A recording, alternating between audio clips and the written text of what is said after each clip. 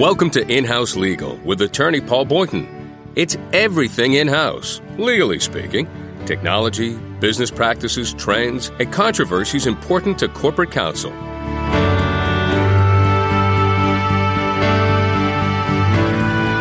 Welcome to the Legal Talk Network. We're glad you could listen today to In-House Legal. I'm attorney Paul Boynton, and I've covered the in-house legal community for over 6 years as a publisher and editor of in-house publications, and now have my own media consultancy. This portion of today's show is sponsored by Huron Consulting Group. The topic of discussion in the first half of today's show is leading-edge practice management tools for in-house law departments.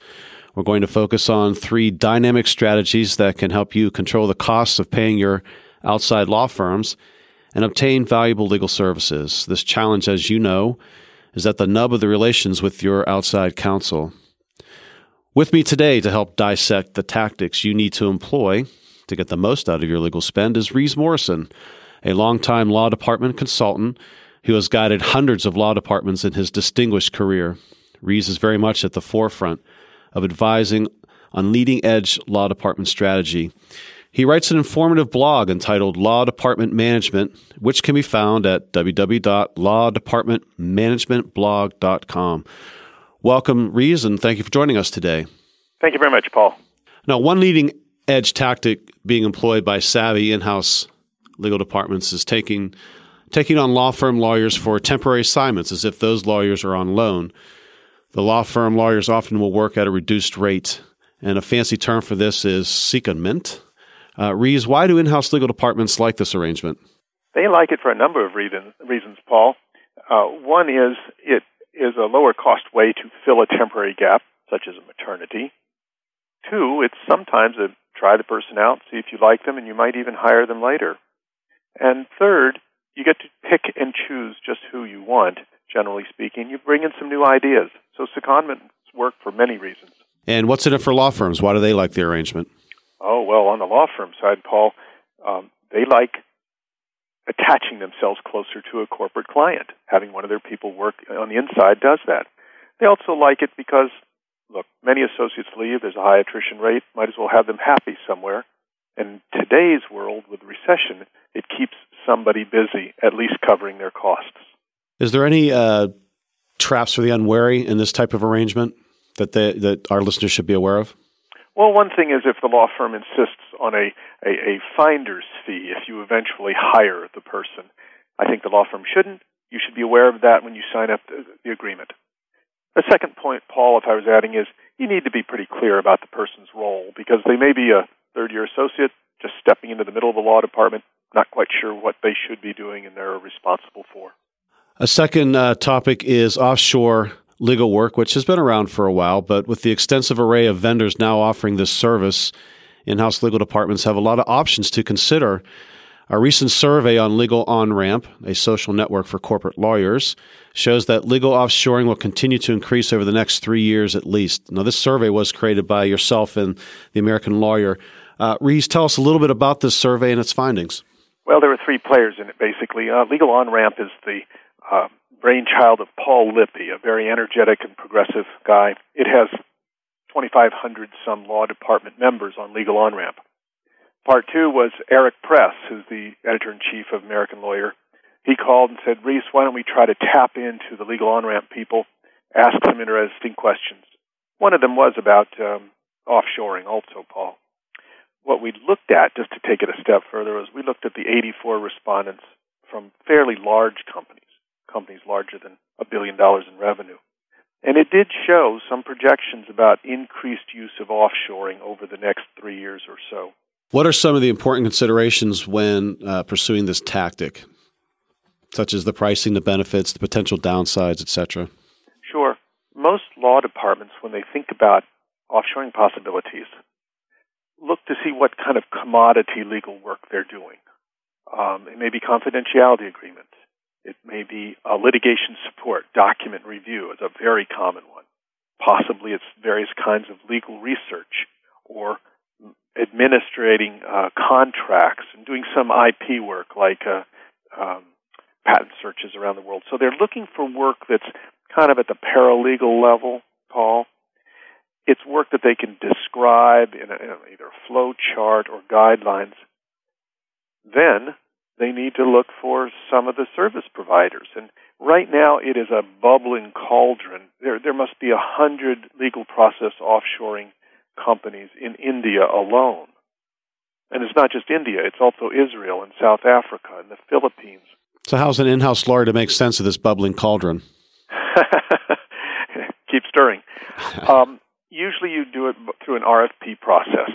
There's some well-known vendors in this area like Pangea 3 or United Lex or Mindcrest, Integrion, and you could easily send an RFP where you describe the work you have, give some sense of maybe how many person hours it might take, and ask for information from them and ask for a proposal. Ask for them on a fixed fee. What would we have to pay you to do this work over a period of time?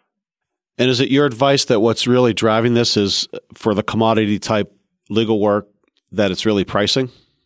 Well, it is, Paul, in the first instance, because the price differentials are along the lines of the following. A newly graduated lawyer in India, they don't have a bar examination, but they've studied law, and they're an Indian lawyer, could be running at something like $25 an hour. Well, you can't get temps in America for almost twice that, let alone your own people who are probably running in-house well north of $150 an hour. So there's a big cost differential if the quality of the work is what you want. And that is a big plus. But there are a couple more, Paul. One is the good LPOs, that's the term for them, legal process offshores. The good LPOs will also try to rethink your process and maybe improve it, either possibly with some technology, some software, or with sort of re-engineering your process. So it's not just cost. Should in-house counsel demand, as a condition of continued work, that their outside law firms also use these LPOs in appropriate circumstances? Does that make sense? Well, that's a great question. That would be a pretty aggressive posture. I've written on my blog about one law firm that gives its clients the choice. We can do your work onshore, so to speak, or we could do it offshore, and here's a price differential. And I thought that was very good, very progressive from the law firm side. Now, whether a general counsel should say, law firm, on this litigation for this document review, tell me which LPO you use and what are your terms. I haven't heard of that. I think it's a good idea. I think in this era or this year of aggressive cost cutting, we'll probably see something like that. What you have to remember is it's a new industry. Legal process offshoring only began really about 5 years ago. So people are feeling their way. They're learning what works and doesn't work. And there's been some political resistance to, quote, shipping U.S. jobs offshore, unquote. I think that will give way in the face of the economics and other benefits. Very good. Reese, another leading-edge law management tool you're seeing is fixed-price competitive bids. Tell us a little bit about those and how it works. Well, I'll be blunt. If you can foresee $500,000 worth of work over the next 18 months going to 2 or 3 law firms in a certain area, why not bundle it together, ask them to propose how they would handle it and for what set fee? No, they don't know what's coming in the next 18 months, but if you have some historical information from your matter management system, you can project it, and you can protect on both sides. But basically, they'll come back and say, I'll handle it for $450,000, whatever comes up in that bundle. That's the basic idea of it, Paul. Is this an RFP process or more like a true auction? It doesn't really work very well. General Electric tried online auctions. I think Pfizer did in their first round, but it's more sophisticated than buying pencils. So you want RFPs, but you can shape the RFPs so that they come back in a format that you can analyze. And that's what I would recommend you do. Now, there are various type of so-called bidding systems. Which system do you think works best for law departments? I think let me give you 3 answers to it. 1, I think you should pick 6 law firms that you know could do the work. Send out the RFP, get back the proposals, knock out 2 or 3 of them. Go back to the remaining 3 and say, these were the ranges of bids. obviously you don't tell which law firm bid how much, but you say, here are the ranges. You get to rethink. Here, by the way, are some new facts, some new assumptions you should make that have surfaced from it. If you do that double bidding, it's a double bid Dutch auction, Dutch because it's going down instead of up. If you do a double bidding Dutch auction, it helps bring people together, smoke out wildly different bids, and you converge on a pretty good market price. So it's really not just a one-step process, it's two or even three. It could, if you had enough people, be three. And is this bidding process good for all kinds of legal work, or is it more appropriate for certain kinds of legal work? Well, I usually say to law departments that it's best if you, for instance, bundle all your employment discrimination work, or all of your real estate leasing work in the Northeast, or all of something fairly similar that's sizable enough. But I've also seen one situation, at least, where a law department put all of its outside counsel work out in one bundle and chose a firm to handle it. So I believe there's flexibility in here that can meet your spending levels and your trust with law firms and other considerations. Well, Rees, this has been very insightful, and thank you so much for taking the time to join us today to share your thoughts and insights on these leading-edge management tools. If you would, please share with our listeners your contact information and how they can reach you. Well, and thanks, Paul, for having me. I hope it was useful. My phone number is 973-568-9110, and my website is www.reesmorrison.com. Hope you visit it. And don't forget, he writes a great blog, let me tell you. It's called lawdepartmentmanagementblog.com. So again, www.lawdepartmentmanagementblog.com. We're going to take a quick break, and when we return, we will be joined by Jane Allen, president of Counsel on Call.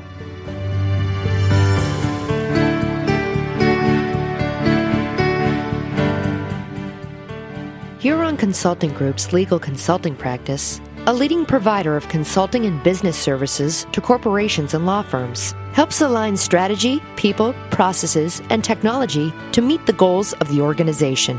We also help prepare and plan for all phases of discovery in a legal dispute or investigation. We establish an effective records management program that creates cost savings and enhanced productivity while minimizing risk. Check out Velocity, the first comprehensive e-discovery solution. For more information, visit us at www.huronconsultinggroup.com. Welcome back to In-House Legal. I am your host, Paul Boynton. We are now joined by Jane Allen, the president of Counsel on Call, a company she founded in 2000. The company's experienced attorneys work at low cost in all areas of the law for both in-house departments and law firms. A former practicing attorney, Ms. Allen has earned several Entrepreneur of the Year awards as Counsel on Call has grown to 6 offices across the country. Welcome, Jane, to the show. Thank you, Paul. Jane, you have a unique vantage point on the legal profession because your company works with both in-house departments and law firms. What's your take on all the turmoil in the economy? You know, the economy is forcing lawyers to take a laser-like focus when it comes to cost containment. Last year, many of our clients were, the end-of-the-year bonuses were dependent upon their ability to be able to cut cost. This year, unfortunately, some of our clients' jobs depend on their ability to cut their cost. And so most of our clients are in a position to have to demonstrate the value they add. Now, lawyers are expected not only to understand, but to often be able to articulate what they're getting in return for the money they're spending. Now, along those lines, what are some of the things that you're talking to legal departments about? The pressure is unlike anything we've ever seen. And so most of our clients are being told they have to cut 10 to 20% from their bottom line. Needless to say, this is what we're talking to them about. And the first reaction seems to fall into, oh my gosh, I've got to cut staff. I've got to lay off my attorneys. I've got to get rid of my outside counsel relationships. And what we're doing is actually coming in and walking through ways that they can achieve this objective without making wholesale changes to the way they operate. There's always going to be work that should be sent to your outside counsel. And likewise, there's always going to be work that should be done by your in-house attorneys. But what we typically find is that there's a middle ground of work there that can be done by really talented attorneys at rates less than $100 an hour. So by working with our clients, they're able to understand how this can work and how they are then able to achieve their business objectives, which is to cut the 10 to 20% from their budget. Jane, how does this actually materialize? You know, one thing, as I said earlier, our clients care about cost. They have to care about cost right now. But one thing our clients also have in common is they care about quality. You know, many years ago when I was in private practice, and there were a lot of lawyers, really talented attorneys who were well-educated, well-credentialed, well-trained, who were choosing to leave the practice because of the demands, whether it was they didn't want to have the pressure to go out and build business or whether they didn't like all of the non-billable requirements. They enjoyed the actual practice, but they just did not want to adapt to the demands of the traditional practice. So what I find is most people, including some of your listeners today, I'm sure know people that fall into this category.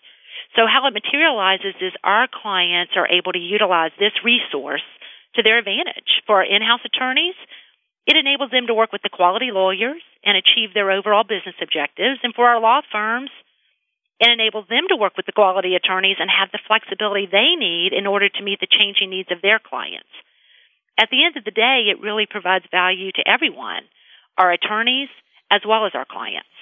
So if today's in-house attorney is more business-centric, how does that eventually translate to the rest of the profession? You know, Paul, it really drives everything. What we're finding is there's more discussions and creative options being presented even than there were 2 or 3 years ago.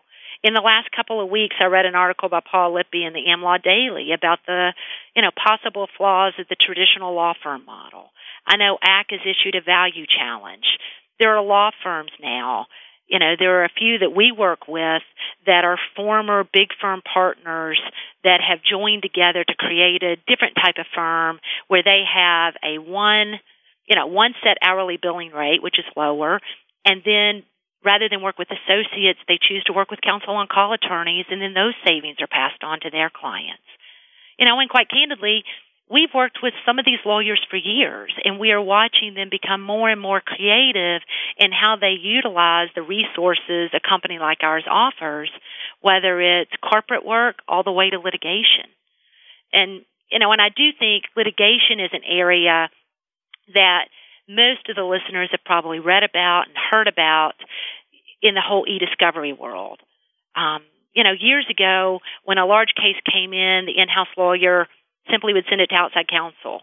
Now, there are some companies that have an employee whose sole responsibility it is to monitor and reduce the e-discovery costs. Now, granted, this is an area where a company can achieve astronomical savings, and it's now an area where you have business people scrutinizing it, looking at the cost, the value that they expect in return for the money spent, and quite frankly, people's jobs now depend on the ability to get that done. Jane, so this is mainly about documents review? Certainly doc review or e-discovery gets a lot of press. And often, we'll meet with clients and they'll say, oh, so you do doc review. No, it's not just about doc review.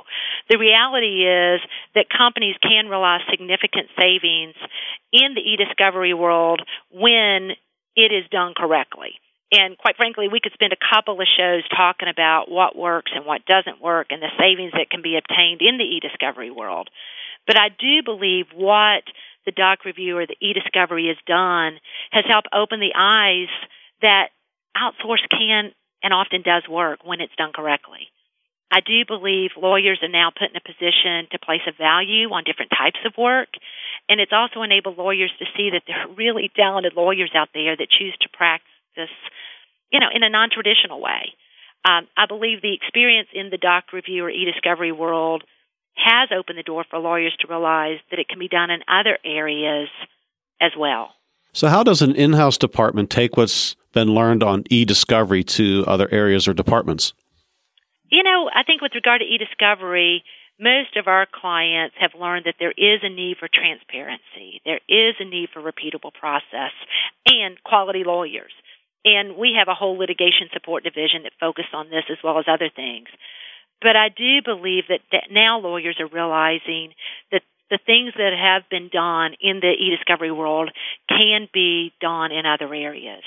A lot of your listeners may have received the recession briefing from the General Counsel Forum. I think it was February 15th. And the number one item on the list that general counsels are doing now is the willingness to send a significant amount of their work to alternative service providers. And for that matter, it specifically mentions counsel on call. Another item it discusses is the process mapping, which is another way of saying the GCs are closely reviewing all of their internal processes for inefficiencies and figuring out ways to correct them.